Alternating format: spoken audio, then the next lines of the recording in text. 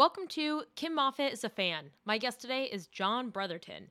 You may know John from One Life to Live as Jared Banks and Clint Buchanan, as only a soap can do. He also played Dr. Matt Harmon in Fuller House, Shepard in Furious 7, and he's playing Steve in the upcoming Chosen Family, which I truly could not be any more excited about. He has also saved Christmas in Christmas on Cherry Lane, Lights Camera Christmas, The Christmas Contest, and Girlfriends of Christmas Past.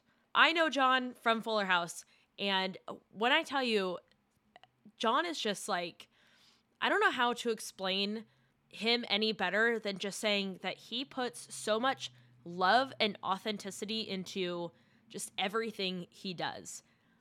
He's just like, he's just a good guy. You know what I mean? Like, just a good human being.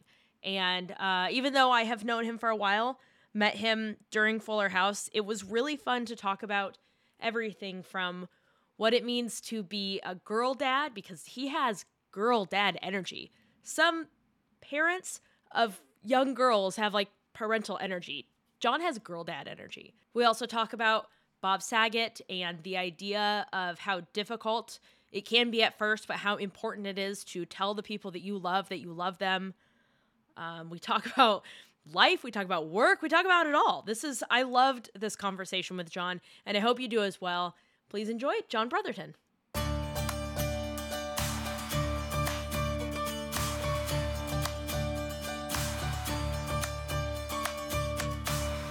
First thing I'm having people do is introduce themselves, because it just is easier for me. If you don't like this is Andrea Barber's idea, but it's easier for me. So you just introduce yourself. So in other words, I can just be mad at her and get... Yeah, absolutely. Absolutely. I think she's a human being it's impossible to get mad at. But I think hello, so. I am John Brotherton. What else should I introduce myself as? Girl dad. You have such girl dad energy.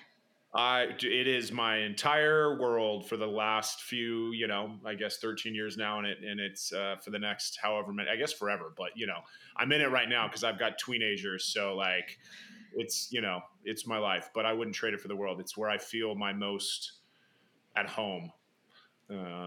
It's an honor. It's an honor to be a girl dad for sure.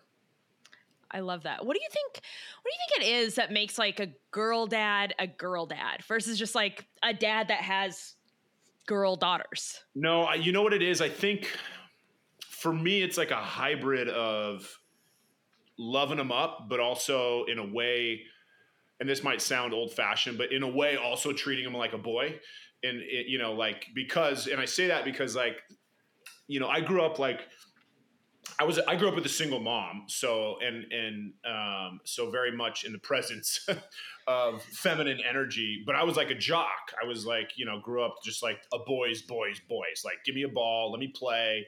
I want to, get dirty and do the whole thing. So when I had little ones, like literally as soon as they were toddlers, the only thing I knew to do with them was to play. So whenever time we went to the park, we took a ball, whether we were kicking it, hitting it, throwing it, shooting it.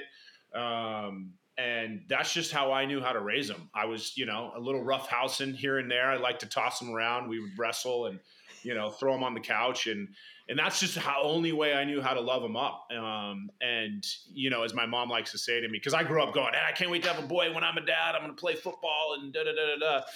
And now that I have all girls, my mom says to me all the time, she's like, well, you got your boys, because I have two girls that are not, they're not wallflowers. They're both jocks. They're both strong, independent, badass, totally different, but like badass young ladies. And I couldn't be more proud. So I think the girl dad thing, I take it straight from Kobe. I think he's the one that really made girl dad popular and famous. He started doing #GirlDad with Gigi, God rest his soul. But I think he took pride in elevating the spotlight on how badass young ladies can be.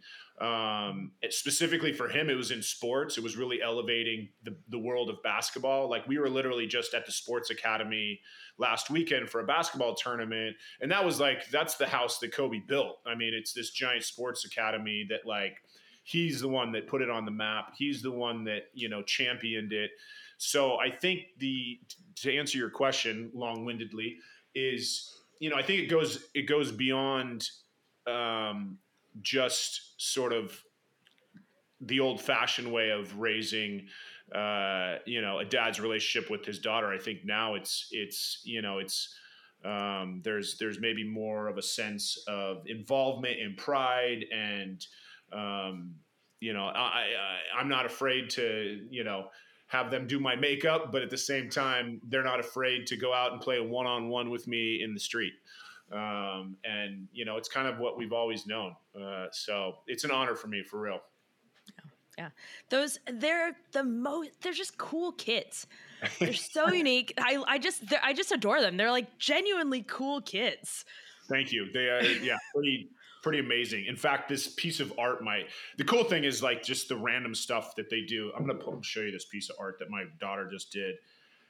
Cause I don't know about you, when I did watercolors as a kid, like it was a mess. And generally there ended up being a hole in the paper because I would overdo it. Yeah. So this is 12 by 8 that my daughter did with watercolor. Let's see if you can see Get it. out of here. Come on. That's watercolor too? It's watercolor and pencil. And it's called Natural Light. It's 12 by 18. So it's big. It's cool. And her school is using it as like their poster. They've been, giving tours to next year's students, and they're like, look what we do in our class. So they've asked to like keep it for a while, which is pretty cool. It's so my point is it's fun because like my daughter's like a total jock on one hand, and then she loves to get girly and do her makeup, but also is this like incredible artist. That's my eldest. And then my youngest is just an angel. She's an empath. She's a 4-point. She's just like, I could like close my eyes and let her fly and she would just like soar. So yeah, I got really lucky. I mean, I got to give credit to my wife. I married a badass. So, the fact that I have two little badasses is it's pretty cool. Allison is, yes, badass is like the perfect way to describe her. She's deceiving because she looks cute and innocent, but like little do they know, I call her, she's my little ninja. She is not messing around. That's how she gets away with it, because she's also gorgeous. Well, yes, thank you. I got very lucky. I certainly married up. Did you guys meet on Smith and Mike on a Tuesday? That's your short. I did my research. Not to brag, I did my research. No, but I'm so proud of that little film. We actually met before that in acting class. Back in the day, my wife was an actress, fantastic actress, and it was both of our first acting class when we moved to LA. It was the Baron Brown Studio. It's a 2-year Meisner program. So it was like it was awesome because we became really close. A group of us, to this day, we're all still really close. Became really close friends first, which was I think a key to a long-term success. Fortunately, she was actually in a relationship when we met, which was probably the best thing ever because I'm sure would have just screwed it up as a 23-year-old and just like gone for the gold right away and like messed the whole thing up. Yeah. No, we fell in love in acting class. We had our teacher ordained. That's who married us. Oh my God. Shout out to Elaine Williams, brilliant teacher. That's adorable. Yeah, no, and since then she's married like a few different people. Actually, she married Katie. You remember the director, Katie Garrettson? Yeah. They went to college together at USC. They're like best friends. And post me getting her ordained, like I remember like a year after she calls me in New York. We were living in New York at the time, and she's like, "Do you still have my certificate of whatever it was called to be ordained?" She's like, "Because I oddly enough have another request." But then fast forward years later, I'm on the set of Fuller House. Learned that Katie is one of my old teacher's best friends and that she married her. And I'm like, I was the one that got her ordained. Great job. For a second, I thought you were saying that she married Katie. They are a married couple. I was like, no. What a small world. I mean, it's still a very small world, but yes, no, totally. Yeah. Exciting either way. But then for Smith and Mike, that was like, we had just started dating. Me and my buddy Rand that I did it with, we were sick of getting second place on projects, and we were like, let's do our own thing. So we rallied all our friends and cashed in a bunch of friend credit. And yes, Allie was in that. And to this day, it was like one of the best experiences of my career was putting that movie together. What about it was so like, just this is it. This is the one that is still one of my favorites. Well, it was cool because it was sort of like putting myself through film school. And it was right before the tech boom. So we still had to do it old school. Like we put it on the little mini DV tapes. You had to record sound old school. It's like you couldn't, now we could shoot the whole thing on my phone and it would look just as good, if not better. So we still had to cash in favors with editors and producers and a lot of friends, fantastic actors. Brian Baumgartner from The Office is in it. Jimmy Matteo from Band of Brothers and Cook and a million projects was in it. We had a great cast. And so it was just an exercise. We did it from beginning to end, me and one of my best friends. We wrote it, we produced it, we directed it. I mean, we would be in the middle of a scene and then during cut would be like, hold on, I got to call luncheon. And we'd be like calling luncheon. I remember we told everyone we couldn't afford, to pay anyone, but we said we'd give you $10 a day for gas and we'll feed you well. And everyone was like, we're in. I pawned off a watch and a snowboard to pay for it. Like it was so old school. Wow. We literally did it like, by our bootstraps, like getting this thing done. And it really felt like a fun accomplishment. We got it in a couple film fests. It was at Santa Barbara Film Fest. It was in the Hollywood Shorts. And it got some attention. And then I booked a soap opera, moved to New York, and then it sort of like got put on the back burner. And it was really fun too, because it's very stylized, which is, my goal is still to direct. And I really enjoy sort of that Guy Ritchie, fast-paced, stylized filmmaking where the director really puts his stamp on things. And doing it just us and independently, we were able to do whatever we wanted without a studio. I mean, it's only like 16 minutes, but it was like, we didn't have anybody to answer to but ourselves. And so it was just a great experience, because it was also, like I said, in the beginning of my career, when you're fighting for a job and you're told no more than anything. So it was, just a really great experience. Even to this day, I'm still proud of it. Yeah. There is like such a special magic about doing a short early and just pulling all your friends together and like making friends and asking strangers for help. And as soon as you said having all the mini DV tapes, I just immediately flashed back to like, I would have so many and you got to do all the transfer and it takes forever. But yeah, Totally. There is something so special about that. No, it's true. I mean, because it's like, really, we all moved to LA like fueled by passion. And over time, like that can be sort of jaded and you can get frustrated. You're in the middle of a career, and I look back and I'm like, man, I had so much hope and passion back then. Like I always try to like have that be my touchstone every once in a while when I'm like frustrated or whatever. Is like, if I can just go back to that energy and, I'd be so content with where I am now. But to your point of mini DVs, this is when we were doing it, because nowadays this would never happen. But when we were doing it, we wrapped up on our final day, said goodbye to everyone. We had a mini pizza party. Everyone's driving home, and the DP's packing up, and he goes, "Oh shit!" And we're like, "What?" Oh God! And he goes, "We recorded 21 minutes over day one," and I'm like, "Get out of here!" Like, how does that even happen? How is that even a possibility? But it was back with those tapes. And so literally everyone's still in their car driving home. And I call everyone and I'm like, guys, don't hang up the hat yet. Like, can we get you for one more day next weekend? This is what happened. Now, we turned it into a silver lining because we ended up kind of like, if you get a second chance at some stuff, you're like, okay, we can improve on some things. So I'd like to think we like sort of were able to do things better the second time around. But it was like so heartbreaking in the moment because we had put so much work and effort into putting this project together. We thought we were done. And then boom, we realized 21 minutes. But no one even hesitated, which was great. Everyone was like, we'll see you next weekend. That's so nice. We pulled it off. So. Oh, man. What about directing makes you still want to do it? I think the jock in me, it's a combination of the jock and the artist in me, because there's this like team leadership coach thing that, like I really thrive off the energy of a group. I like to be the sort of Papa Bear of the group that everyone can kind of lean on. And I'm also obsessed critically with the artistic side of things. You know, on sets, even to this day, when I'm just the actor, I still find myself like in Video Village, sit next to the director, asking questions. I'm always chatting with the DP. What's my frame? What lens are you using? Are we long? Are we short? Are we wide? Like, where's my frame? What's the, like, all that's, I love the whole process.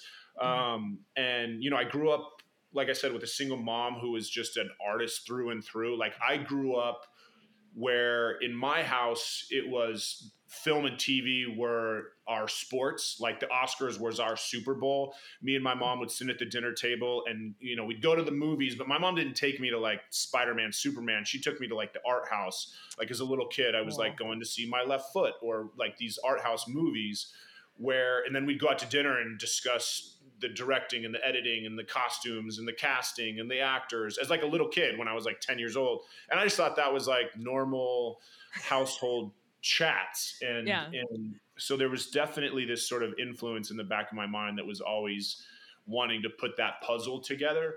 And so, yeah, it's, I mean, I still, you know, I'm still trying to get projects going that ultimately I want to be behind the camera. I really, really enjoy it.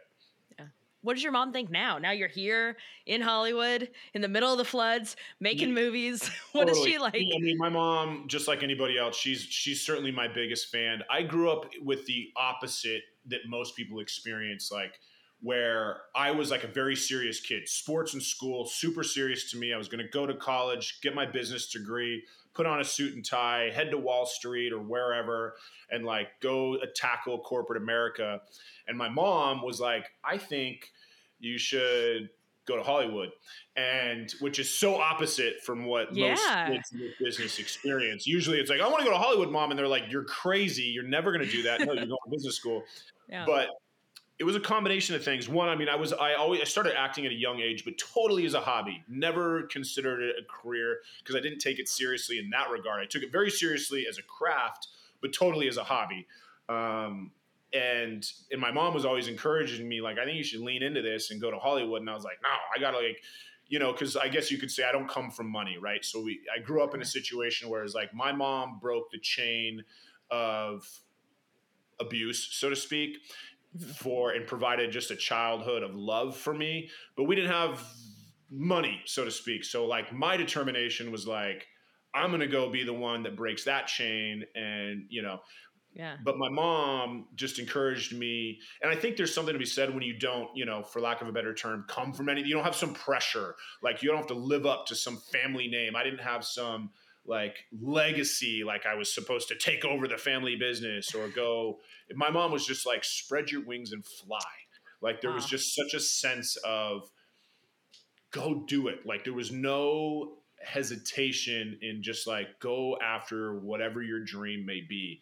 And so when I made the decision to do this like 180, which was a moment in time in college, my mom was my biggest champion. She just erupted in applause, like, which it was one moment in time when I was in college. It was during the summer before my senior year. I had an internship with this real estate development company in Seattle, and it was falling apart. It was a disaster. The company was falling apart. Thank God, because in retrospect, had it been some amazing experience, I'd probably still be in that world. Yeah.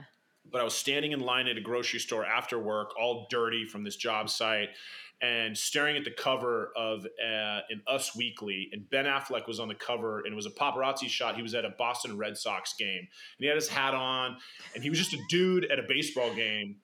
And I was staring at it, and there was something I could totally relate to. I was like, here's a guy who is a total artist on one hand, but grew up in a neighborhood where like he loved sports and loved being a dude's dude. And like, and it was something about that. I was like, you can do both, you know, you don't have just to be an artist doesn't mean you have to be some like weird intrinsic, like sort of like, I'm not, you know, some oddball, so to speak. Even though inside I felt like an oddball, but he was also this guy I could relate to who also wanted to go to the ball game and like be that kind of dude. And there was a moment in time where I went and it was staring at this cover, and I went from never considering it as a career to going, oh my God, I'm going to spend the rest of my life doing that. And Wow. it was the only time in my life I've had like a moment epiphany, like one moment changed my life. I went out to the parking lot. I said, Mom, I'm going to pack my bags and go to LA. And she was like, woo. I called her, she pulled her car over and she was like, celebrated it. I never looked back. I mean, I went and I graduated. I went to my senior year in college, but I spent that whole senior year in every theater I could be in. I was in every play at Oregon State. It was where I was going to college. Got super involved I started studying, reading biographies of actors. And then as soon as I graduated, I packed my car. I moved to LA with nothing. I had nothing but the clothes in the back of my car. I had no place to live, no money. I mean, I had very little money, no job, no anything. It was like, I moved to LA just like winging it. And it was a grind, certainly a grind. What was your first job here in LA? So right away, my first acting job or my first job? Your first job. How'd you get a little jingle in your pocket? Yeah, so I got a job as a bouncer actually at Q's, which is so funny. Ironically, me and one of my best friends to this day, Jay Hayden. I don't know if you know him. He's an actor. He's on Station 19 right now. Oh, I do. Yes, he. I'm a big fan of his from this one web series. I mean, in general, but also a web series he did that I'm obsessed with that was on Hulu. Yes, and they never like Hulu's first, totally. Battleground, yes. Battleground. It was fantastic in it. I loved it so much. Totally, it was almost before its time because like Hulu hadn't taken off yet. So it was this. Jay and I were bouncers at this club. And we were just goofballs at the front. Really, we just like flirted with girls, and like we were actually great bouncers because we talked everyone out of everything instead of being like, oh, let's fight. We would be like diplomats, and we'd either make people laugh or make people like get along or hug it out. We've stayed really close to this day. And it was kind of one of those rare things where it was like two people working at the same club or bar or restaurant that both has actually sort of made a career for themselves in it. And so, to this day, I mean, we've done a fantasy football podcast together for the last few years. He's one of my dearest friends. We met on the bar stools outside of Q's on Wilshire over there in Brentwood. I love that. Totally. So that was my first job. From there, as a starting artist, I waited tables and I bartended and did the whole thing. I actually loved bartending, which was still to this day, I enjoy it. But then my first acting gig, I was here a couple years before I booked a commercial. And I booked, I think I did 4 commercials before I finally landed like a real acting job. I did one guest star on the show The Game, which was like a sitcom of football players. And then shortly after that, my first real break was in 2007. I booked a soap opera. And so that moved me from LA to New York like overnight. It went from like bartending on a Friday to like Monday you start. And that was just a crazy whirlwind and just a dream come true. That's amazing. That was wild. That was wild. Did you know that you were going to be on the soap for that long as you were headed out to New York? Was it like, this is going to be a couple days on a soap and then we'll kind of see how we progress from there? Well, you sign a contract. So it was a 3-year deal. Wow. You're also not guaranteed that 3 years. Sure. They can cut you, along the way if they want to. In fact, while I was there, I saw that happen to a lot of people, not because they were necessarily bad actors or bad seeds or anything. Frankly, the speed at which a soap opera is produced and filmed is not for everybody. I mean, it is like I said, boot camp for actors. A lot of people call it that because you are working at the speed of light. It really trains you to be a professional because you have to know your stuff, know your marks, know everything, and you move so fast. And so I went out there for 3 years and my people were like, you're doing one contract and, you're coming back to LA. And that's, sort of how it worked out. It was because they said, you're going to get used to it. You're going to like, being on, but we, nothing against being on a soap opera. To this day was so grateful that I did it. I loved it. And frankly, I'm glad I did it before, it's a dying breed. Yeah. But so many actors have come from it. It was the greatest training ground ever. It was such a great training ground. Because every day is like a superlative. Every day the drama is so high that you have to make it work. It's like, oh, a baby died and someone's kidnapped and I'm locked in a basement and I'm, Wow. switching DNAs. And I mean, Yeah. it's like ultimate acting class to make this stuff work. Yeah. So it makes other stuff, pale in comparison to the amount of drama that you go through in one episode of a soap opera.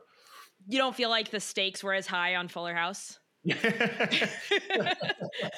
don't know. There was an alligator one day, so it felt like high stakes. I get that question all the time because I tell people, I'm like, no, the alligator was real. Yeah. Like that was a real alligator. But I can tell you the crossover is it's filmed exactly the same way, being that it's the fourth wall. You have the 3 camera 4 boom kind of like same setup. So as far as stage direction goes and marks go and understanding cameras, the soap opera and a sitcom are filmed exactly the same way, except it's just the difference is live audience. Yeah. So I do think that the soap really trained me for the technical side of Fuller House or being on a sitcom. And then the rest was live theater, which is where I grew up doing. So like which was the greatest part of Fuller House was the live audience. Yeah. Besides the people like yourself and the rest of the cast. Let's be honest. We're all thinking of it. The people on Fuller, nobody stayed in touch. Nobody loved each other. I know. Bunch of bad eggs. Marriages have not come from the show. Nothing's happened. No, I know. I mean, but look, guys, looking back, like we were so blessed from top to bottom. Everyone on that call sheet from crew to cast was like, that was such a special time. It really was. And I don't know how you recreate that. There really is, like you said, it's just like this magical thing that happens every once in a while. Because I've been on shows where it's like, this is amazing. Mm-hmm. Also, same thing, top to bottom, everybody's great. But there was nothing really that same. No. Whatever was in the air there on that stage is different. No, you're 100% right. And you know who reminded me of that every single time we were on stage, and I'll never forget it, was Bob Saget. Yeah. Every single time we were on stage together, he would pull me aside. He'd pull everybody aside and be like, how lucky are we? Are we not the luckiest people in the world? Like he'd say it every time. He'd go, lightning in a bottle twice. Who catches lightning in a bottle twice? We're so lucky. I love you so much. Like, he set such a standard of love and appreciation in this business that like, he's always my mental touchstone going, God, he was so grateful. He was so successful and everyone loved him. And yet he never took a day on that set for granted. Yeah. I got like, as soon as you said lightning in a bottle twice, I got like a little choked up because that is what he would say. And that is, that's absolutely true. He just like so full of love. My friends and I now like really make a point to, even just last night, we all went to dinner and like, I see these people all the time, arguably too often. And we will hug and tell each other that we love each other when we leave, because you have to. It is so true you said that, because since knowing Bob, he was one of the first older males that wasn't family in my life that told me he loved me. And I remember in the beginning, like clocking it going, whoa, like that Bob Saget just told me he loved me. You know what I mean? And of course I said it back, but he said it with such ease because I think he had experienced so much loss in his life and he understood the importance of love.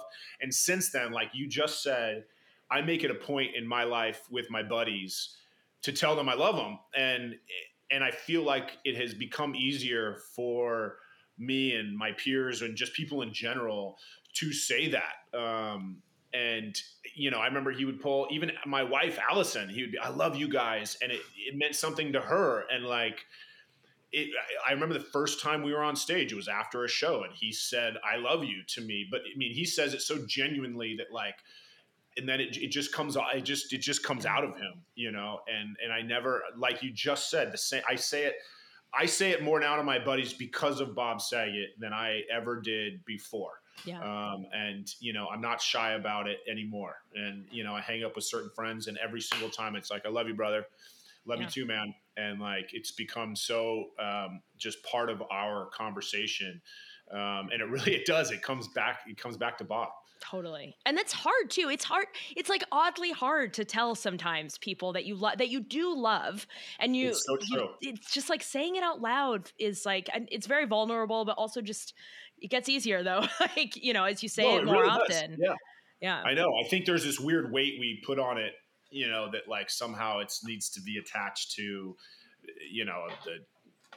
a relationship or something, that it Yeah. made it for a while, like, hard or too sensitive to say to your buddies or something. And, I'm glad, like, no, he just set a standard that changed the game for sure. Yeah. Yeah.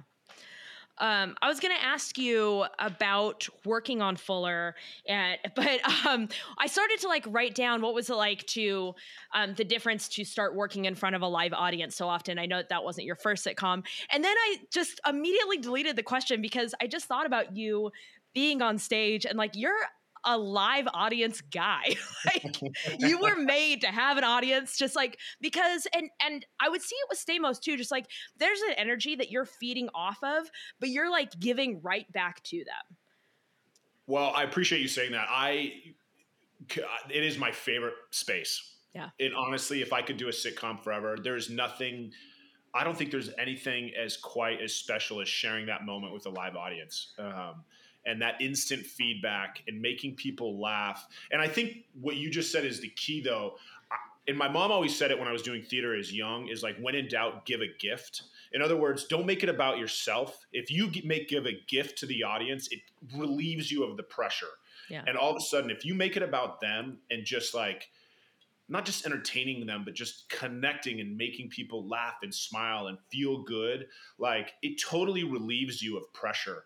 And there is nothing like bringing that house down. I mean, it was the most fulfilling, gratifying. I mean, first of all, I'm doing it with people I love genuinely. And like everyone was so talented on that stage. It made it look so easy.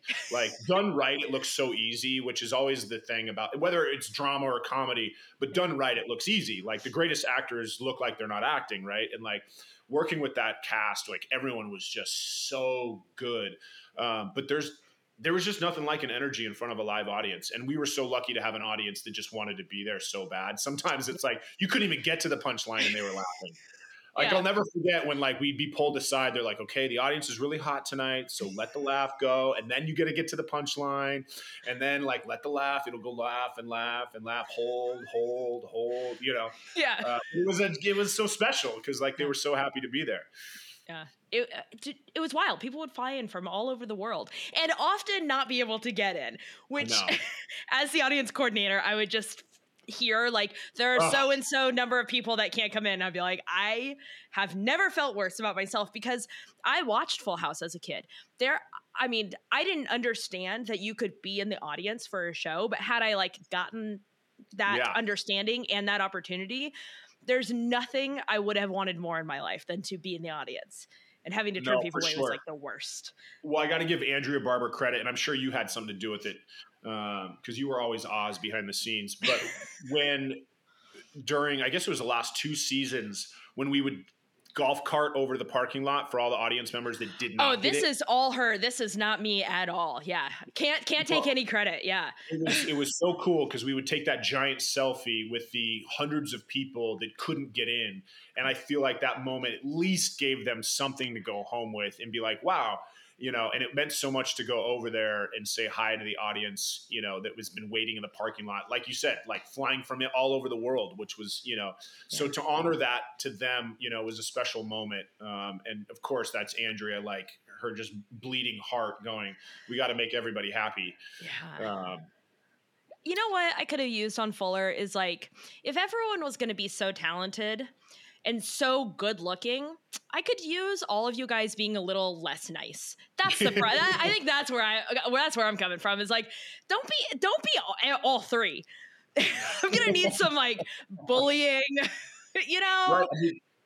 It was what was special about there was. I try to tell people all the time, like nothing about that show was fake, and I think that's where the magic came from. Is like it was genuinely, there was no. It was the only set, and I've been on great sets, whether film or TV or whatever, but it was puppy dogs and rainbows from top to bottom. Like we all loved to be there for rehearsal. Like everyone wanted to just go to work.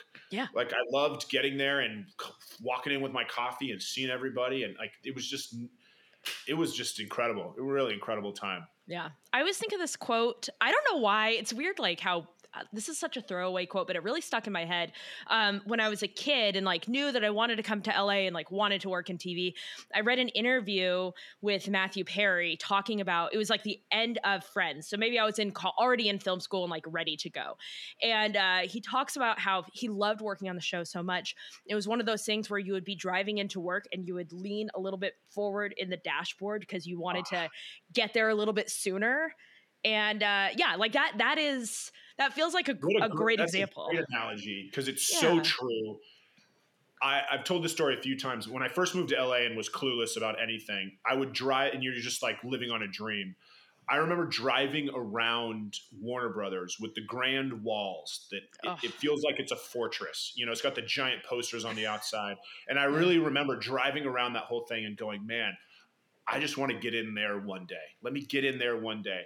And so the thing that to me was probably one of the like most special parts of my sort of career there on that show was when I got the parking pass that gets attached to your car, the drive on pass. So driving on the lot and having that thing go up every single day that happened, I clocked it in my brain. Like driving on that lot, having the freaking thing, the security guard wave as you drive by. It was the most special feeling to, you know, I had lived in LA, you know, I'd moved there probably 12, 15 years earlier than that. And to finally have that moment come full circle, there was not a day that I drove onto that set. So leaning forward just to get there a little earlier, I love that analogy because that's exactly the feeling. Every single day, you know, shout out to Friends, by the way, we shot on the same stage, which was, you know, as we all know. So cool. No, but every single time that like thing went up, the guard, I got that feeling in my stomach. Like, how lucky am I? This is so incredibly lucky. Like, I just love driving on to that lot. Yeah. It's a core memory. Totally. Yeah. What's the worst thing you've ever worked on with the worst crew and the worst actors to work with? Well, I would reveal that because I know this business too well. Oh my God. What if you did though? What a moment. But, you know, I've had some, I mean, heartbreaking experiences, obviously, like working on Furious 7 when the tragedy with Paul happened. That was like shattering.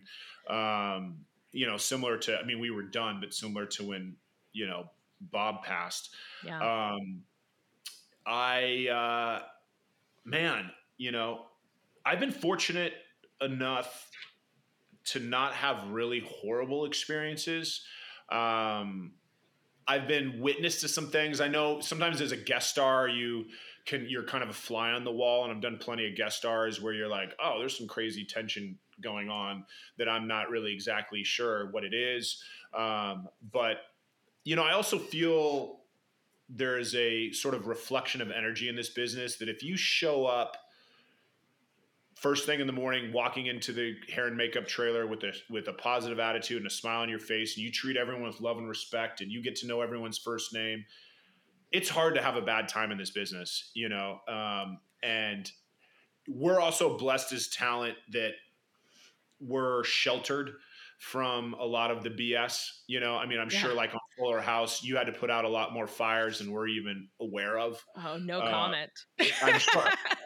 You know, and so, you know, I don't have many horrible stories.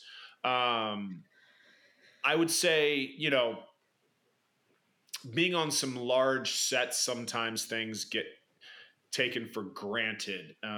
You know, without naming names, sometimes egos can get a little too large.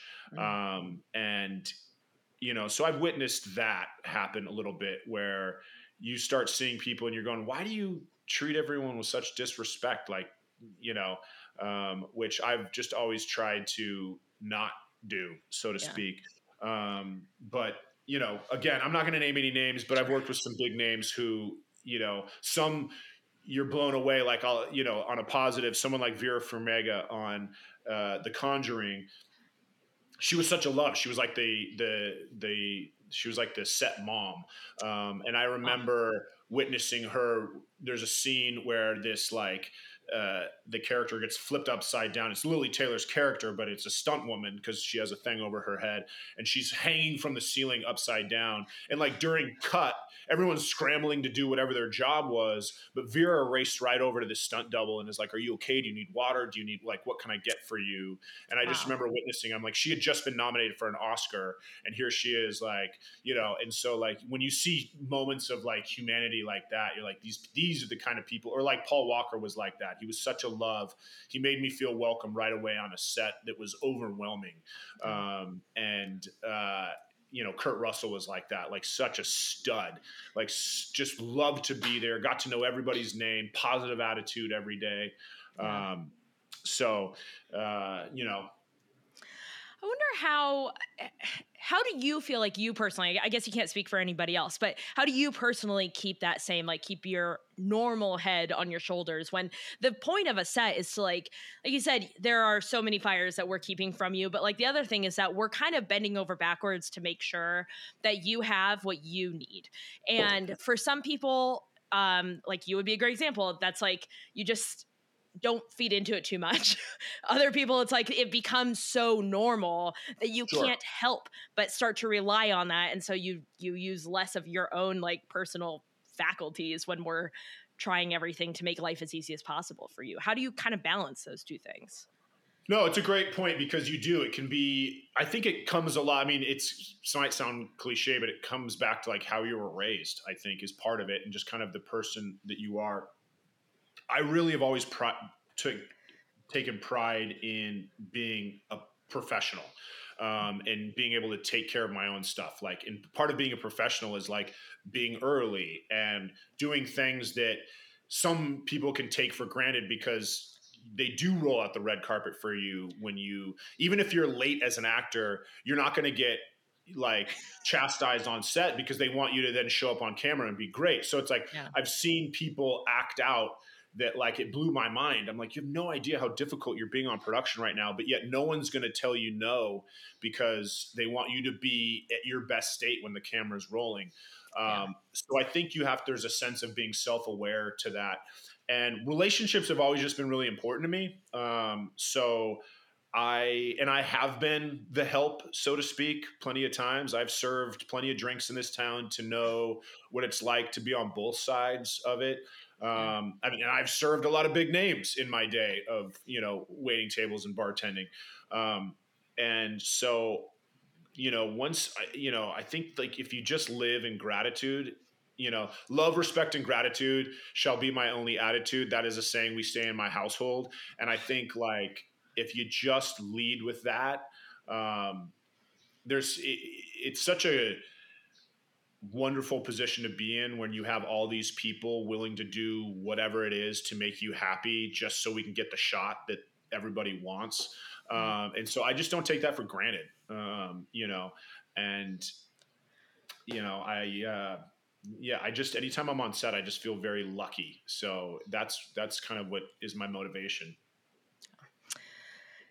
That was beautiful. I don't know how to transition to this question. Because it's like, this is, that was beautiful. Hey, what's your favorite drink to make and favorite drink to have? I love it. When I was bartending, I used to make a drink called the Kicking Cucumber, which was cucumber, jalapeno, lemon, lime, and then like a little like agave or simple syrup and vodka or cucumber vodka, which is this really refreshing drink with kind of a little kick to it. Yeah. My favorite drink, me and my wife, we're not big drinkers, but when we do randomly, like we like just clean, there's two drinks we usually get if we go out. One is like a dirty martini, or one that my wife enjoys now is just like a simple margarita, but not like a syrupy margarita. Like I make a very clean margarita with just clean ingredients. And so, or I'll just do tequila on the rocks with a little lime. Nice. So that's kind of where I live. What about you? I like a gin and tonic, like a classic gin and tonic. You're so sophisticated. No, I always say I'm like a little bit of an old man. I'm like, I'll take a gin and tonic and like think about the war. What's your gin? Gray Whale. Shout out to Gray Whale. Send us some free stuff. Lord, look at you. I love it. It's really good. It's like a very just nice tasting gin. Nice. Is it piney or what? Where does it fall? It's dry, but not too piney. It doesn't taste like a forest, which I enjoy. Got it. Yeah. Or a good martini. Again, I'm an old man. Martini? Yeah. Like a gin martini? Yeah, gin martini. Yeah. Oh, you love your gin. I do. I don't know why. I love it. That's so awesome. Now I know. It's great. But I don't have like a sophisticated palate. I'll really drink anything. I would say this a lot on Fuller, and Candace would like a couple times kind of be like, don't ever say that again. Because I would be like, I'm just a human like garbage can. I'll just drink whatever. Or like I'm like eating pizza. I'm like, who cares? I'm like human trash. And she'd be like, stop saying that about yourself. Right. Which is true. Like we should be nicer to ourselves, but I'm not. So, whatever. Hey, listen, I was in a fraternity back in the day, so I've probably, I've tried it all. I get it. You've played a Dr. Matt twice on Fuller and Friends with Benefits. Friends with Benefits, dude. That's good stuff. Yeah, don't. I did my research. Yes. Oh man. Are you a doctor in real life? I am not a doctor in real life. I certainly enjoy playing a doctor. It's funny you say, I don't know why this dawned on me, but it's funny you say that I played Matt twice because I was just having this conversation. I played like Matt a bunch, Brad a bunch, Michael a bunch. I had never played John, which is another like, until this last year, I just did a movie where I was John, and it was like the first time I had actually been John, which you'd think like there's a million Johns. Yeah. But yeah, no, I think I've been 2 Dr. Matts. That's right. Friends with Benefits. That was one of my first guest stars. That was a good moment. I loved that show. It's good. I didn't watch it, but you missed out. I'm a big fan of shows like that somehow only last like a short period of time, and then I'll just talk about it forever and be like, did nobody else watch this? And I'll be like, I guess that's why it was only on a short period of time, but I loved it. Is it weird to have a character have your name? Well, it was interesting being John on this was the last Hallmark movie I did. And so it made it easier for everyone just to, go with like on set or whatever. So I didn't really think about it. But the funny thing is that for whatever reason, like I'm John, John, that's my name. I'm not Jonathan, but for whatever reason, it's a running joke with me and my wife because I'll get to set on a new set anywhere I go, whether it's, I think it even happened on Fuller. People want to call me Jonathan, and I know it's because they think they're trying to be respectful because they just assume that's my full name. Yeah. It started happening on One Life to Live, and it's genuinely not my name. When you see Jon, that's short for Jonathan. John is the biblical John, and so for whatever reason, but I get on set, and it happens on any set. It happened on my last Hallmark movie. It happened on this movie I just did with Heather Graham, Chosen Family. Everyone wants to call me Jonathan because they think they're being respectful, which of course I appreciate, and I'm not going to like get mad at. Yeah. But it's the only place. Like it's like for whatever reason on set, everyone wants to call me Jonathan. That's really funny. You said John, like the biblical. Were you named after John in the Bible? I was named after my dad. Oh. I'm the second. So I'm John Edward Brotherton the second. And I don't think I don't think my dad even was named for any biblical reason. I think John was just a hot name in the, 20th century. Yeah. Gotcha. My cat is named Ruth, and my dad can never remember the name of this cat. And sometimes he'll ask me, like, Ruth in the Bible? And I'd be like, I didn't know there was a Ruth in the Bible. Well, who's Ruth in the Bible? I have no idea. Man. I think it's because he doesn't want to admit that he has a daughter who named her cat after a liberal Supreme Court justice. So I think it's just any other reason? I got it. Well, I love it because Ruth as a cat also should be drinking gin and tonics. It sounds like a very... she's got old lady energy for sure. Totally. Like in a smoking jacket with like a cigarette holder. Like, I'm Ruth. Yes. I want to make that happen now. She'll just pack her bags and walk out of the house. On IMDb, you're listed as a sound recordist on 2 projects. What's going on? You know, it's funny. This has come up a few times. I have no idea how that got on there. None. I think there was an old John Brotherton credit of someone else that somehow got blended in. I have zero clue. There's in nothing in my career have I been in, but you're not the first to ask, because then people are like, what is going on there? So there's some other John Brotherton out there that did some sound recordings on some job a long time ago who they've somehow, and I think it was before I even had my first credit. I believe he was already on IMDb, but now it's on my name. So I wonder if he uses that, like if he's like, no, I like he tries to catfish people with your IMDb, because your picture's on there too. Just be like, no, this is me for sure. Yeah, can't you remember? That's amazing. Was The Conjuring scary to work on? Another question I get all the time, which you know what? Then I'll stop asking these terrible questions. No, I'm kidding. No. I think it's funny because that set was so full of joy that primarily because, well, besides the fact, amazing director James Wan, who is always full of joy, it trickles down, and then you've got 4 amazing leads. You know, Patrick Wilson, Vera Farmiga, Ron Livingston, Lily Taylor, but really, what dominated the energy on set is we had all these kids on set, right? Yeah. Shout out to like Joey King before she was Joey King. Like we had amazing kids on set. And when you have, as you know, Fuller House, like when you have kids running around set, that sort of just dictates the energy, because between, you know, cut and action, they're like playing patty cake. So we're like pretending to like have crazy shit happen. But like then when they're like resetting cameras, you've got kids being kids. And so the energy on set was like lighthearted and fun. And then also, for example, the scene when we're like in the basement and like Patrick Wilson's character is like spewing Latin, trying to do like an exorcism. Like he had it written out like in bolder print, you know, in the Bible that he was holding.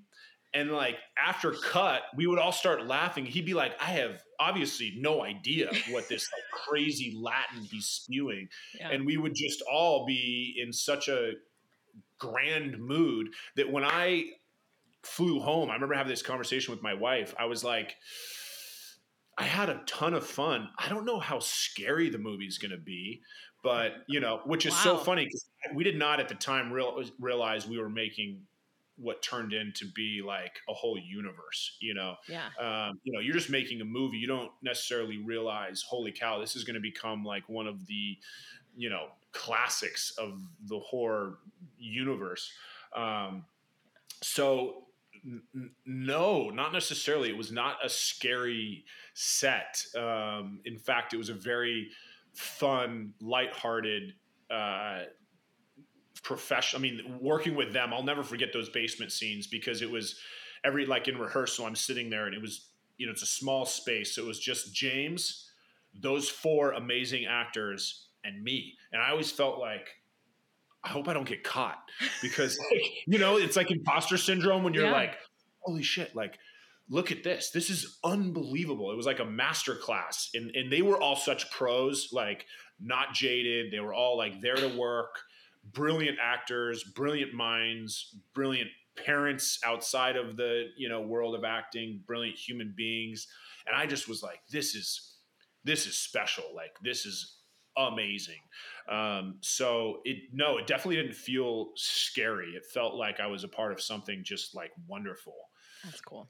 Well, the poster's really scary. I'm too scared to watch it. The poster's really scary though, John. What would you say is like the energy? How would you describe the energy of Paul Walker? And this is this feels like a random question, but it's because I really don't know how to describe it. It's something special. He was the one dude that I can say is that cliche term that you hear all guys want to have a beer with and all girls want to sleep with, right? Like he was the ultimate awesome dude. He was so incredible. And he really was he was great with martial arts. He could really drive a car. Like he could do his own stunts. And he was great. I'll never forget, like we had one of the scenes where like the armory had all the weapons laid out on a table because we were doing this massive action scene. And I just watched him out of the corner of my eye. He like walked up to the table and he was like, and he would like pick up different weapons. He knew him. He knew how to take them apart and put them back together real quick. Wow. But then the coolest part about him was just how down to earth he was, how he had no celebrity in him. He was so normal. His whole crew that he came with, including like his stunt double, were like his childhood buddies. And like his stunt double was his homie from like growing up. And he took all his friends with him. His manager at the time, his assistant, I don't know if it was actually his manager, but it's like his right-hand man. Everyone was like his homies.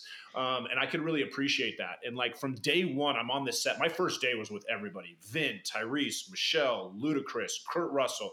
Everyone was there. And Paul, like, there was a moment in time, and I'm close with his family now, like his brothers especially. And I've told him this story because like I was walking to Crafty. He was walking back from Crafty.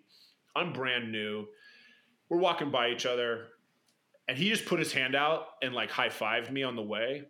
And it reminded me of when I was in high school and you'd walk by a buddy or like a teammate in the halls and you'd high-five each other. There wasn't a word exchanged, but it was just like, it was like a bro thing. And it was just like, it made me feel welcome. And he probably didn't even do it on purpose for any reason except like, it's just how he is. It was just how he was as a human being. Yeah. But in that moment, he has no idea like how welcoming that made me feel, because it was a feeling that like I remember as just being a bro to my homies. Yeah. And that's just immediately how he made people around him feel. I'll never forget, frankly, the last time I saw him, I was in the makeup trailer. We were both getting our makeup off and he was heading home, but we were on opposite ends of the trailer.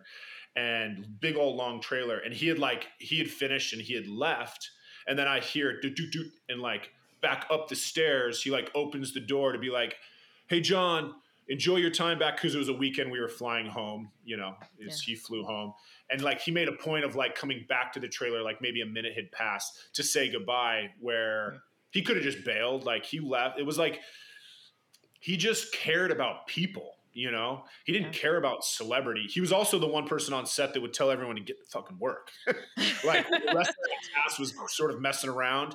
He'd be like, like guys, yet he was the one that could care the least about being a celebrity, which was an interesting thing to watch. Yeah. You have a lot of celebrities on that set, right? You have a lot of big personalities. And Paul was just as big of a celebrity as, if not bigger than any of them, but yet had the least care in being famous, and he had the most care in being a human being. And like, he really he kept everyone down to earth. He kept everything he was just awesome, man. He was such a cool dude. Like, I just feel really blessed. Our conversations, we worked together for, almost 2 months. And our conversations were about being a girl dad, going back to where we started, because he had a daughter who he, at the time Meta was 16. He was all excited. He was going back for her. I think it was either homecoming or prom. And like, he had sort of, taken on a new relationship as a father with her. And that was where our conversations, because I had just had 2 young babies. So like, our conversations were about being a girl dad. It had nothing to do with the movie or being an actor it was like being a human being. And the most precious part of being a human and being a father, so my respect for him, man. I mean, what a cool dude. What a special human. Yeah. And I, as I asked that, I realized that now I'm going to have to ask a follow-up question. And that was like so beautiful. Now there's again, such a beautiful response. And then just no transition no segue into the next question, which is not going to be as like moving. You're still very close to this brother though, right? Very close. Yeah. Something that some people know, some people don't. I was the actor that they asked to step in and help finish the role for the film. And so, which is hands down the largest, biggest honor of my whole life, was to literally step into his shoes, and help honor him as best we could. And I did that with his brothers. So we spent I mean, it took us 11 months to film that movie. So we spent a lot of time together, me and his brothers. And they were like fish out of water. I mean, self-admittedly, like his older brother, was down in Orange County, has a chain of restaurants, and his younger brother, Cody, was up in Oregon as an EMT, and like they couldn't have been further from the business. And so they were fish out of water going, and so we worked together every day for months on end, to honor Paul. I mean, our call sign was for Paul. And so in the process, we got very close. And I love them like family. Like there is always a spot at my dinner table for those gentlemen at any point, at any time. It's very nice. Do you do nonprofit work too, right? With your fantasy football league. Yeah. I love philanthropy for sure. And frankly, Reach Out Worldwide, which was Paul Walker's organization he started, is really what got me into it. Because after he passed, I started a charity event called Game for Paul, where we did it for 5 years, where we raised money. We gamed because Paul loved to game. He was a gamer. And we streamed gaming. We had celebrity guests, and we would raise money. We've raised over $1 million for Reach Out Worldwide, which was awesome. Wow. And then that carried over to when I started my fantasy football podcast. I did it with Jay Hayden, actually, guilt-free fantasy football. So in other words, we put all this time and effort into ridiculous game that we play, fantasy football. Mm-hmm. And at one point we were like, okay, how do I turn this into something that is not just like a waste of time? Let's raise money for charity. So, yeah, that's what we did. Fantasy football. The thing about fantasy football that's like, first of all, football is the one sport that I don't understand how it works.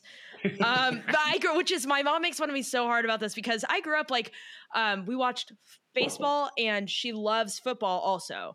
Baseball, I can understand. I'm a very big baseball fan. Any other sport, you put it on, I'm like, yes, let's watch. I get this. Football, I don't totally understand what a down is. I think it's just like the number of tries, but fantasy football, you get, there's like a thing about it, right? Where if you come in last in your league, you usually have to do like some very extreme punishment. True. Yeah. I mean, every league has their own. Some are more extreme than others. I saw one online that's like someone gets a tattoo. One league does tattoos that says I suck at fantasy football. The greatest one I've seen was this league I saw online. The loser has to take the SATs. Oh my God. So literally the guys sit outside. I saw this video. It's like a bunch of dudes sitting outside drinking beers. And then as like these high school students are getting escorted out of the school, like they're finishing the test, some old dude comes walking out with them. They like toss him a beer. But like, I was like, that's clever. In my league of record, the one I've been doing with my buddies for 15 years now, whoever's in last place, the rest of the league gets to rename their team for the following year. Oh, nice. Which has been funny because, of course, you can imagine. I'm not going to say any of the league names because team names because it probably would not be appropriate.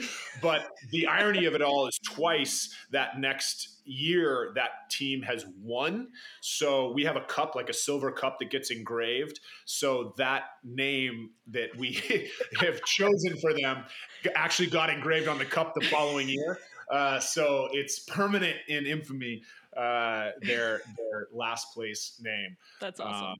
So that's our last place threat. Have you ever come in last place? Not in that league. I'm not sure. I pride myself on being a pretty good fantasy football player. Okay. So yeah, I don't remember if I've ever come in last. But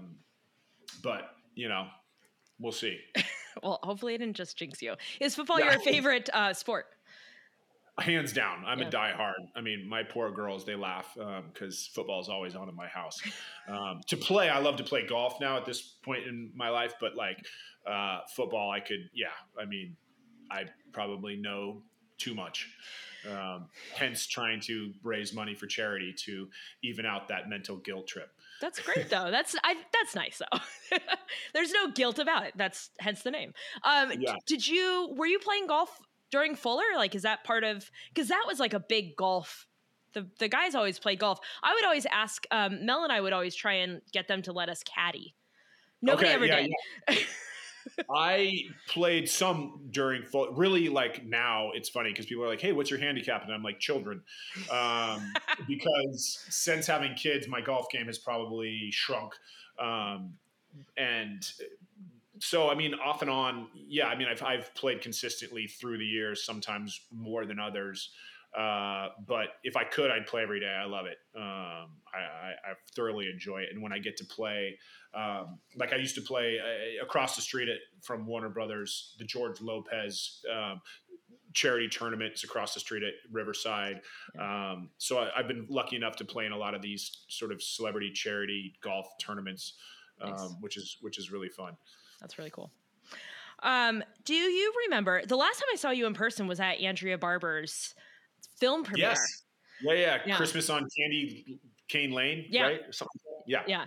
Yeah. Which was like very classic AB, which is the screening, the big Hollywood screening that we went to was at her brother's house. Her brother like very generously opened up his home and the family was there and a few Fuller people were there. It was like perfect. Exactly right. It was awesome.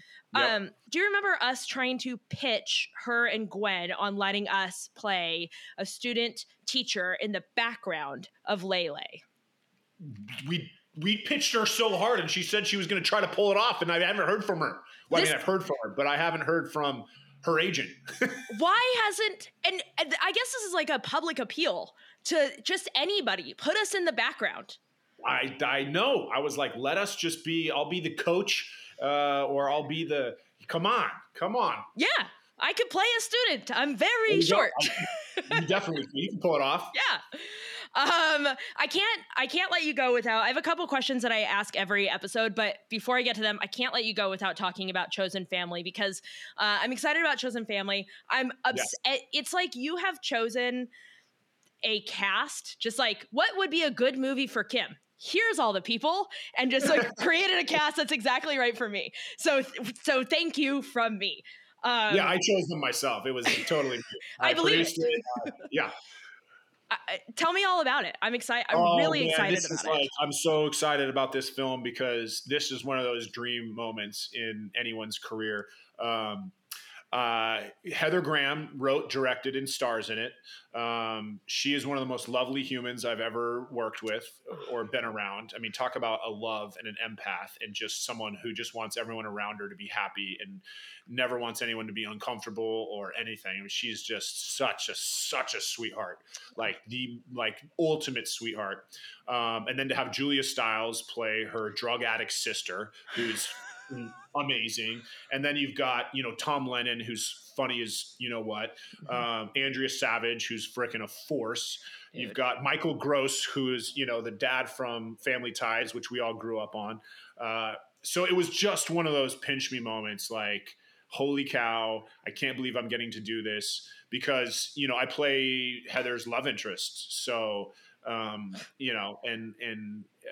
it's definitely, I would say, if I were to pick a role that I personally, in my entire career, that I'm probably most proud of, kind of my tour de force role, this role was it. It was, I'm a divorced dad. I'm going through that. We're dealing with love. There's comedy, but there's also drama. There's tears. There's sex. There's everything. I mean, it's everything. It's a coming of middle-aged movie. It's called Chosen Family because it's about often in life, your family becomes chosen the older you get. Sometimes, depending on your background or where you come from, your friends become the people in your life that are your real family. And that is what the film is about, her chosen family. So it's awesome. It comes out, it doesn't come out, it premieres next month at the Santa Barbara Film Festival, which is a cool moment for me because it comes full circle. That's where Smith and Mike premiered 15 years ago.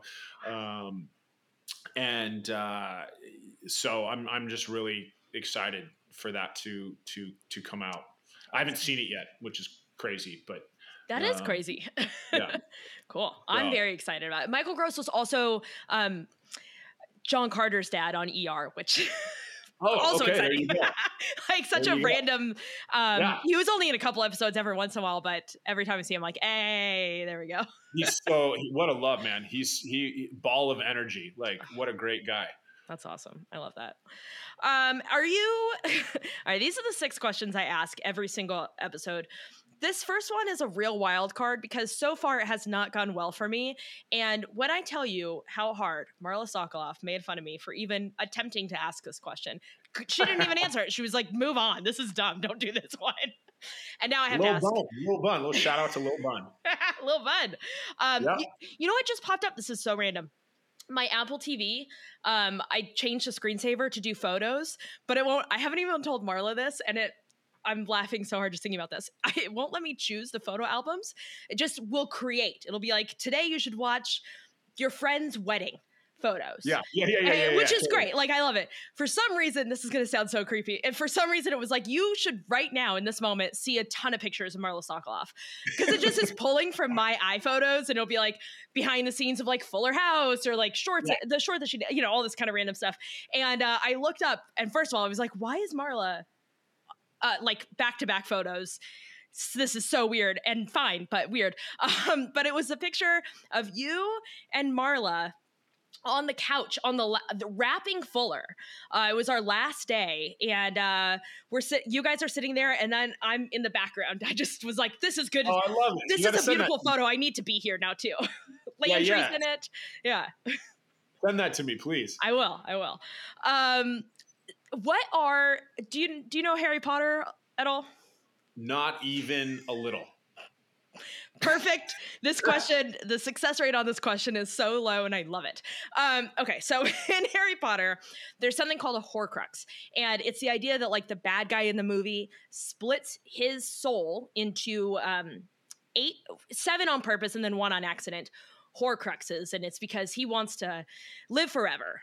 When he does it, it's bad, but he wants to live forever, so he has split his soul and like placed it in different objects.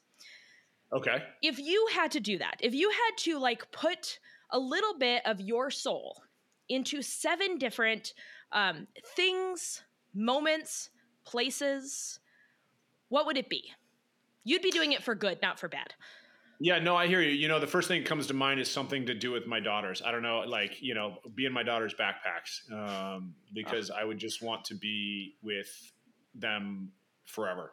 And that also includes my wife. That's definitely the first thing that comes to mind. Also, I've always said I want my ashes shot up in a rocket into space. I've always been so fascinated with the universe and I'm also an aqua baby. Like, I love the beach and we're fortunate enough. We spend our summers on the Jersey Shore where my in-laws live. And I soak up my time in the salt and sand. And so those are kind of the first things that come to mind for my, my eternity, so to speak. Yeah. Somehow I just want to be aligned with my family. That's really sweet. My family, we spread ashes. I mean, not all the time. But we've had a lot. My family and I, for fun, what we do is we just like find random people's ashes. Yeah. We have a lot of death in our family, and not to brag. And so often when we spread ashes, we try and do like at least a little bit in a body of water. And I don't remember who originally came up with this.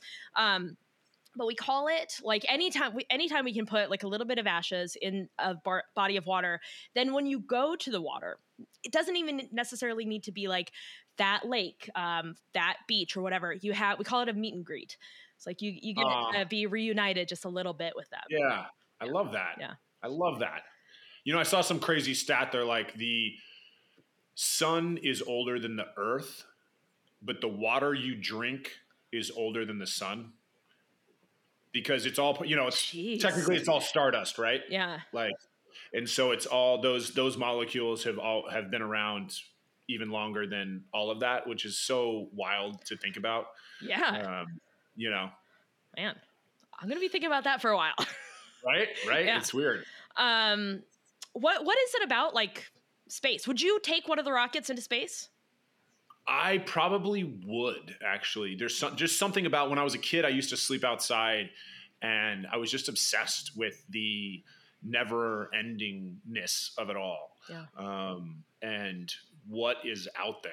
Like, I'm one of those space junkies that loves, the space podcasts and the space, theories, and everyone's different opinion on, is there life out there? Is there not? How did we start? Who's in charge? What, Yeah. is it a big matrix? Is, like, what, is there an end to it? Is there a beginning to it? Like, just the unknown of it all, and how sort of precious life on Earth is. People totally do take it for granted that we're like, on a flying rock through space that's like essentially like got a molten center, we're flying around a plasma ball, that like nobody, like, we just go around our day to day worrying about whether our iPhone's charged, and like, in reality we're flying through space. So there's just so much greater than we are, and there's so much unknown out there that it's always fascinated me. It is wild when you put it like that. We're just so lucky. Like, every second, We're so lucky. Just so lucky. Yeah, we're so lucky. Do you think? Do you believe in aliens? 100%. I think there's something else out there. Yeah. I think about it like this: like on Earth, there's something like 1.5. Is it billion species of different kinds of life or something crazy? Like, I forget what the stat is. I could have totally grossly overdone that, but however many there are, that seems right. Between plant life and, all the way from insects to mammals to whatever, there's so many different forms of life that survive in so many different, you go to the bottom of the ocean, you go into like the middle of a mountain, you go to the highest points, the lowest points. There's different forms of life depending on various sort of environmental aspects or impact or whatever, that I think, the thought that only happens on our planet, I find to be such like sort of an egotistical viewpoint. And the other thing I look at is like, long before we were here, there was freaking dinosaurs. So who's to say there's not dinosaurs on another planet? Like, why are we the like, random, so yes, to answer your question, I think there's absolutely, all the way from probably like one cell creatures to stuff that's way, beyond, way more advanced than us. Yeah. But that's just my take. I fully agree. That's how I feel too, is like the idea that we would be the only of all the possible planets, right, and we're the only ones. That doesn't seem possible. Come on, guys.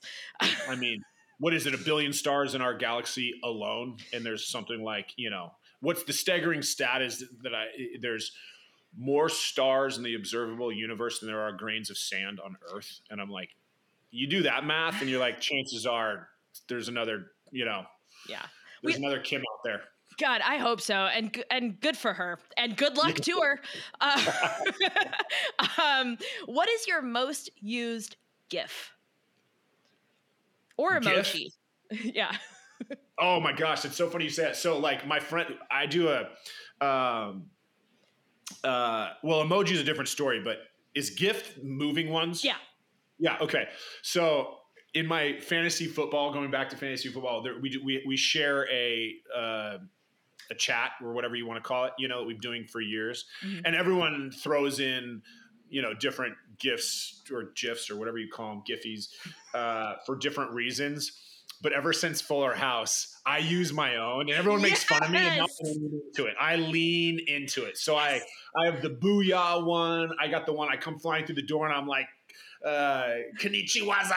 I have all the like different ones. I have the one I'm screaming like in the haunted house, the Gibbler's house. Yeah. The one where I jump up from the alligator. Like, I use them. And now my buddies like to make fun of me. They're like, who uses their own GIF? And I'm like, who has their own GIF? Yeah. So I use them all. I fully lean into it. Yeah. So I like to use my own. Good. That answer makes me so happy. That's great. As you should. Right? I'm like, come on. Like, I'm not shy about it. Like, I wear my swag too. Like, some people are like, afraid to wear their swag that they get from shows. I'm like, are you kidding me? If I was on the Lakers, I'd be wearing my Lakers gear. So I'm certainly going to be wearing my Fuller House sweatshirt. Yeah. Like, I'm not too proud for that. Well, we also got so much gear. Fuller, like, Right? you could dress yourself for at least a week and never repeat an outfit with It's so everything that we true. got from Fuller. So true. And I love it. I still have all of it. Same. Yeah. You know what I wear all the time that was not swag from the show, but I gotta plug them, is the Dave's Cut It Out shirts. Oh, yeah. So his ugly sweater, like his ugly Christmas sweater. Do you have that one? No. What the hell? No. Oh, it's awesome. It's like an ugly Christmas sweater that's a cut it out. Well, guess what? The first text I'm going to send after this. No, I just have the t-shirts and I have a long sleeve one as well, but they're so soft. They're so comfortable. I love them. What is something you will never change your mind about? Oh, God. I'll never change my mind about loving my kids. I don't know. Yeah, I guess. I don't know. That's a good question. Lead with love. Yeah. I mean, I'm sure there's a million other, like, I would never change my mind that there's not alien life out there. Yeah. I mean, I'm sure there's a million things. I would never say no to a cheeseburger. Yeah, I don't know. It could go deep or it could go surface. That I'm my happiest with my family. That's very sweet. What is your favorite picture? Oh, good question. Right now, what comes to mind, I mean, there's a million. Obviously, I go, especially now we have phones. It's like everything's, so I have like so many family pictures that I love. But there's one my kids got me for Christmas. My brother passed away, I guess, almost 2 years ago now. And there's a picture from my wedding that my kids just printed out. That's me, my brother, and my sister at my wedding. That I would say if I had to currently pick one, that would probably be it. That and just a million of, I have some wedding pictures that I cherish. And then, I could go round and around about when my kids were little, like every single one of those pictures is priceless. Yeah. What was your brother's name? Bo. I love that. That's an underused name, I feel like. I totally agree. Yeah. And he was Beau, that Bo, not Bo. Yeah, he was amazing. He was amazing. Was he older or younger? Older. Yeah. Older. 12 years older, actually. Oh, wow. Yeah. Yeah. Are you the baby of the family? By far. Yeah. 9 years, the baby. Oh, yeah. So I was certainly the baby. Yeah. My older siblings like to remind me of that. Did they have like kind of a parenting role as well then?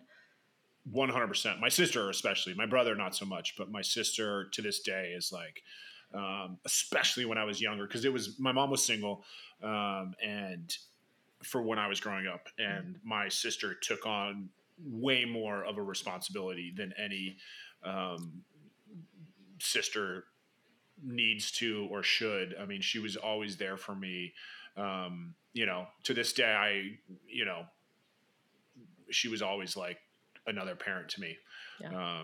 She drove me, she gave me money, whatever I needed as a kid, like my older sister was there for me 100% without like unequivocally, like she was there for me more than, besides my mom, it'd be my mom and then my sister. It was like, she was, and I could call her right now and be like, I need this. And she'd be like, we'll figure it out. Wow. She's really special. Single mom with 3 kids. I grew up with, my parents got divorced when I was in like fifth grade, I think. I didn't pay much attention to what they were doing. I was pretty busy trying to do skateboarding. But the single mothers, man, there's like nothing like it. Superheroes. They are Completely. superheroes. Yeah. Yeah. My parents split when I was 2, so it's all I knew. Yeah. And my brother and sister were so much older. They come from a different dad, so that's the generation gap. So by the time I was like of any kind of age, my brother was actually, much older. He was 12 years older, so he was essentially moved out. In fact, when he was a young teen, he moved in with his dad, and so it was really me and my sister and my mom for many years, and that hence my sister being such a huge impact in my life. Yeah. And again, we didn't come from much, as some people would, and so that love was our wealth. What is your favorite age? Oh gosh, that's a great question.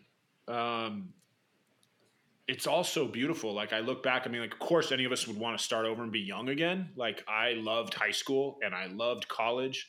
But I have cherished every step of the way. I enjoyed my 20s. God, if I had to pick an age, it's hard because it's like once you have kids, you're going, well, I can never see my life without kids. But I mean, 20s were so fun because it was like I moved to LA with nothing, and it was just like this sense of like crazy freedom and living on a dream and a hope. And so, gosh, that's a good question. I don't know. I just don't want my kids getting any older. So I'm like, right now, let's just hit pause right now. Yeah. What are you a fan of? Oh, man. I am a fan. Well, I spend my weekends on the sidelines of my girls' basketball games because they're huge basketball players. So I'm a fan of them. I'm a huge football fan, as I mentioned. I'm a fan of art. I'm a fan of empathy. I'm a fan of, huge. I mean, on the surface level, I'm a huge sports fan. I love my alma mater, Oregon State. So I'm a huge fan of them. But underneath, it's like, I'm a huge just fan of my kids and my wife, and huge fan of my mom. I think she overcame some of life's most difficult hurdles. She's certainly my hero. So yeah. All good things to be a fan of. You're from Ellensburg, right? I am. That's where I was born. You and Sony? Ellensburg, Washington. No. Okay. So Sony and I are from Beaverton. So Ellensburg is where I was from, where I was born. Right. And that's actually where my dad still lives. I lived in Ellensburg till I was about 5 years old, and then we moved to Oregon. And so I really grew up in Oregon. Gotcha. But the whole Northwest feels like home.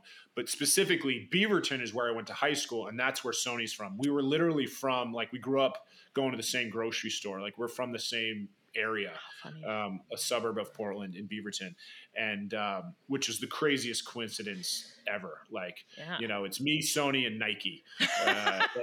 That's the Beaverton's claim to fame. Cool.